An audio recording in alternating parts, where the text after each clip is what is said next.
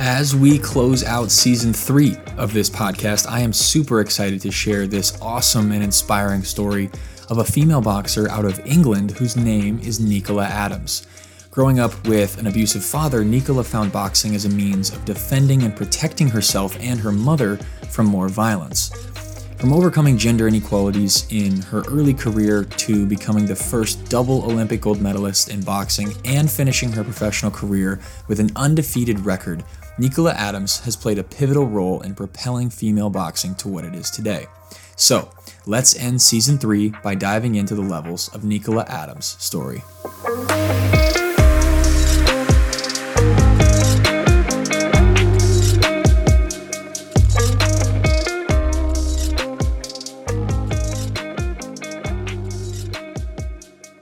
Nicola Adams was born in Leeds, West Yorkshire, England on October 26, 1982. Her early life was incredibly difficult because her father physically abused her and her mother constantly, which plays actually a pretty big part in her becoming interested in learning how to box in the first place. So she recalls one specific instance when she was about 5 years old where her mom and dad were in a fight, and she tried to step in and defend her mom with this plastic toy sword, but she remembers her dad just tossing her to the side very easily. And it got so bad that she even suggested to her mom that they actually murder her father. She was inspired to do so one day after watching this TV show called Brookside, where the family in the show had an abusive father that they ended up murdering and burying in the backyard. So one day, she comes home, finds her mom crying on the stairs, and she told her mom the plan, to which her mom said, "No, I need to change. We need to move." And eventually, they do. They get out. They move away from her father. But the violence doesn't stop there, unfortunately. Numerous other men that Nicola's mom ended up with were abusive. She recalls one time coming home from school to her mom shouting at this one guy as he was taking the furniture literally out of their house. So she runs up to her room and grabs a hammer and threatens to use it on the guy if he doesn't leave right away. Fortunately, she didn't have to use it, right? He ended up, leaving the premises, but she would then proceed to sleep with that hammer under her pillow for many nights to come, just in case she had to use it at some point in the future. And that wasn't all. It wasn't like the first mess up was bad and the second one was bad. No, there were multiple men after that. She recalls another man that was violent towards her mother, and she ended up throwing a brick through the back window of his car as he drove away. So it just seemed like this never-ending cycle of violence that they really couldn't get away from, which is why it was such a relief for her to find an outlet and sanctuary, which became boxing. So when she was just 11 years old, she went with her mom to a local gym and saw that she could take boxing lessons, which is where she first fell in love with the sport. Just 1 year later, right? Most people train to box for quite a long time before they actually have their first match. 1 year after she first starts boxing, she was in the ring for her first fight, representing, and I'm going to botch this name, but it was Haringey Police Community Club. And it was a fight that she would end up winning, but it would be another 4 years after that before she could even find a second fight because of how rare it was for girls to be allowed to box in the 1990s. Women were actually banned from boxing in Britain at the time. Nevertheless, she got hooked on boxing. She was addicted to it. Eventually, she gets a few more fights in and starts to travel to other countries to enter into more tournaments because, obviously, she can't do it in England. And in 2003, she recalls fighting in her first amateur international tournament in Hungary. And this is a trip that she actually had to pay for herself, which is a trend that carries on throughout this large portion of this story through her professional career, because there was no funding, especially even in the Olympics, for female boxing. Her male counterparts were given travel stipends, nutritionists, and even doctors at each fight. Some fights, she would even show up and have to use the gear from the woman who fought in the match just before her. So she'd walk out of the ring and get handed these sweaty and maybe even sometimes bloody gloves and just get shoved back into the ring and just, told to fight, to go. It was crazy. The gender inequalities were insane. She also, in this first fight in Hungary, had only 10 fights under her belt, and she was going up against European champions who had more than 60 fights. But regardless, she goes 4 fights, right, in this tournament, and ends up winning all 4 to claim her first gold medal, a championship that she would retain for the next 3 years to come. She won this tournament for 3 years after that as well. Only 10 fights at first, and she just goes 4-0. So at this point, she's pumped, right? She's even more addicted than she was when she first started. And she thought that by winning this first multinational tournament, that it would prove to people back in Britain that not only should women be allowed to compete in boxing, they should be treated with the same respect as men. But the higher ups continued to just dangle that carrot in front of her, saying, go away and win more medals at tournaments, do that, and then you'll have more funding. When she'd get back with more medals, they'd come up with another reason or excuse not to give her what she wanted. So in 2007, she suited up for her first European championship and ended up winning a silver medal. Then she heads off to China in 2008. But remember, she's still paying for her own travel to get there, and she wasn't really given any time to acclimate after arriving. So she remembers actually one instance being on the bus, just landed in China, big time difference, she's tired. On her way, she's on the bus on her way to her first match, and she has to drink 2 cans of Red Bull just so she wouldn't fall asleep on the bus ride there, just so she can stay locked in. Incredibly, she ends up winning a silver medal at that tournament. The next year, she has to sit out for several months due to a back injury, but as soon as she was able, she starts fighting again. You can't take the fight out of this woman.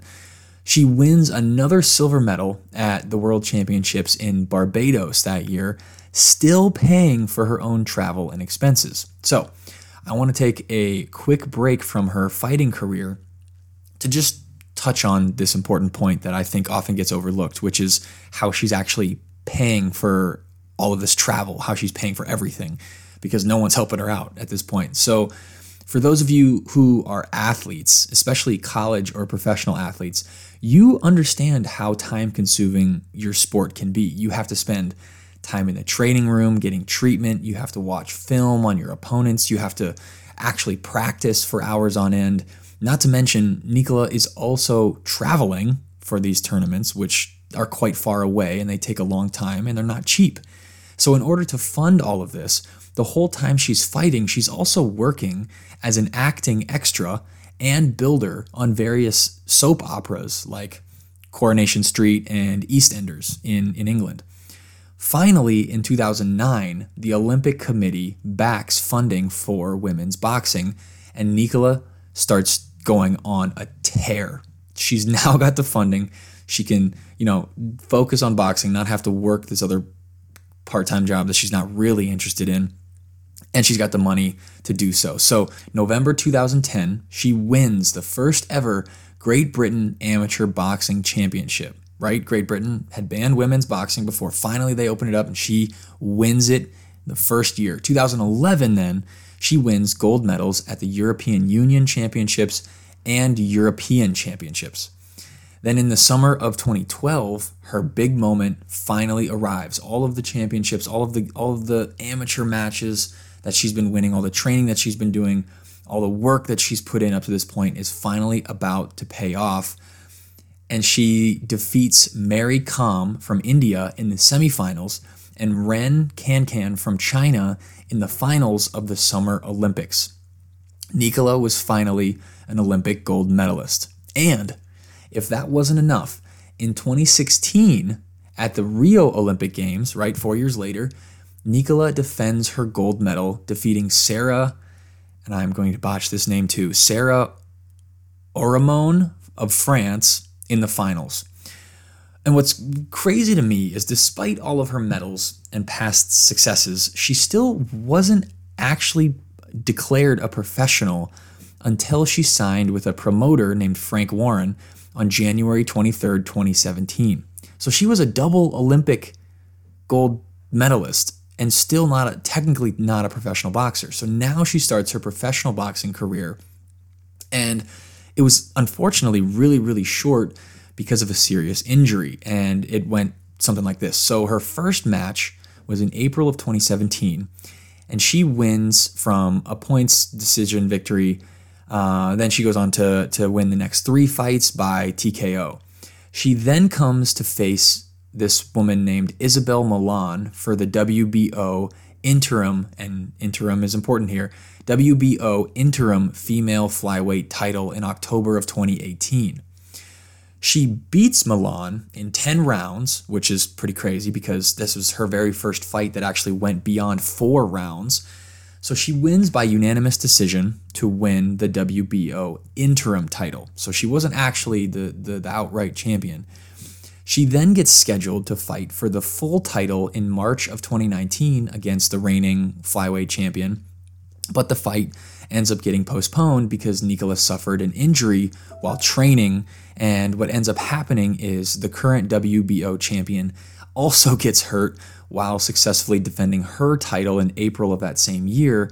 But she also she gets hurt in defense of her title, and then she also goes and gets in a car accident and injures her ankle. So because she's unable to fight, Nicola goes from interim WBO champion to full WBO champion. So she didn't actually have to fight Milan for it, but she ended up earning full WBO champion because the fight got postponed for so long.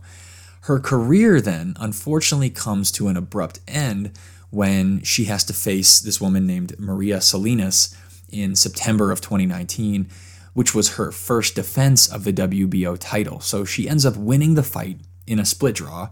But what's crazy is that during the first round of the fight, right, this is a fight that she won. During the first round of the fight, she suffers a torn pupil because Salinas' thumb accidentally caught her in her eye and tore her pupil in 2 places. She goes on to win the fight, but she initially thought that it was just a minor, small injury. But what later happened was she discovered after talking with her doctors that she could actually go blind if she even minorly injured it again. So on November 6th, 2019, Nicola Adams announced her retirement from the sport of boxing. And her statement to the world was, quote, "I'm immensely honored to have represented our country. To win double Olympic gold medals and then the WBO championship belt is a dream come true. But it's not without taking its toll on my body, and aside from the expected aches and pains, I've been advised that any further impact to my eye would most likely lead to irreparable damage and permanent vision loss." So, some of her notable accomplishments include being nominated for BBC's Sports Personality of the Year in 2012. She topped the list of The Independent's 101 most influential LGBT people in Britain in that same year. She was awarded an honorary Doctor of Laws degree from the University of Leeds, listed as one of BBC's 100 women in 2015, and was included in the annual Power List as one of the most influential Black Britons. In her professional boxing career, right, it was pretty short, but she fought 6 times and with a record of 5-0-1, 5 wins, 1 draw, and 3 of those wins were TKOs. To inspire even more girls with Nicola's incredible story, a documentary was actually made recently about her childhood and boxing career, and it was released in May of 2021. It's called Lioness, the Nicola Adams Story. So definitely go check it out. It's on Amazon Prime, I believe, if you want to go watch it for yourself. And if you found Nicola's story after listening to this inspiring and impactful as I did. So it's an awesome documentary. Definitely go check it out if you can. And finally, in July of last year, she welcomed her first child into the world alongside her girlfriend, Ella. So I want to close out season 3 with a quote from Nicola herself talking about what boxing has done for her life and what it meant to her back when she was going through such a difficult, violent time in her childhood. So I'll end it after this. Quote, "Boxing gave me courage, and it made me think that if anything happened again, I'd be able to protect myself and my family. Boxing also became my safe space because there was a coach I saw every day. It was like I had a second family and somebody I could talk to. Once you got into the gym, you could put everything aside and just be yourself."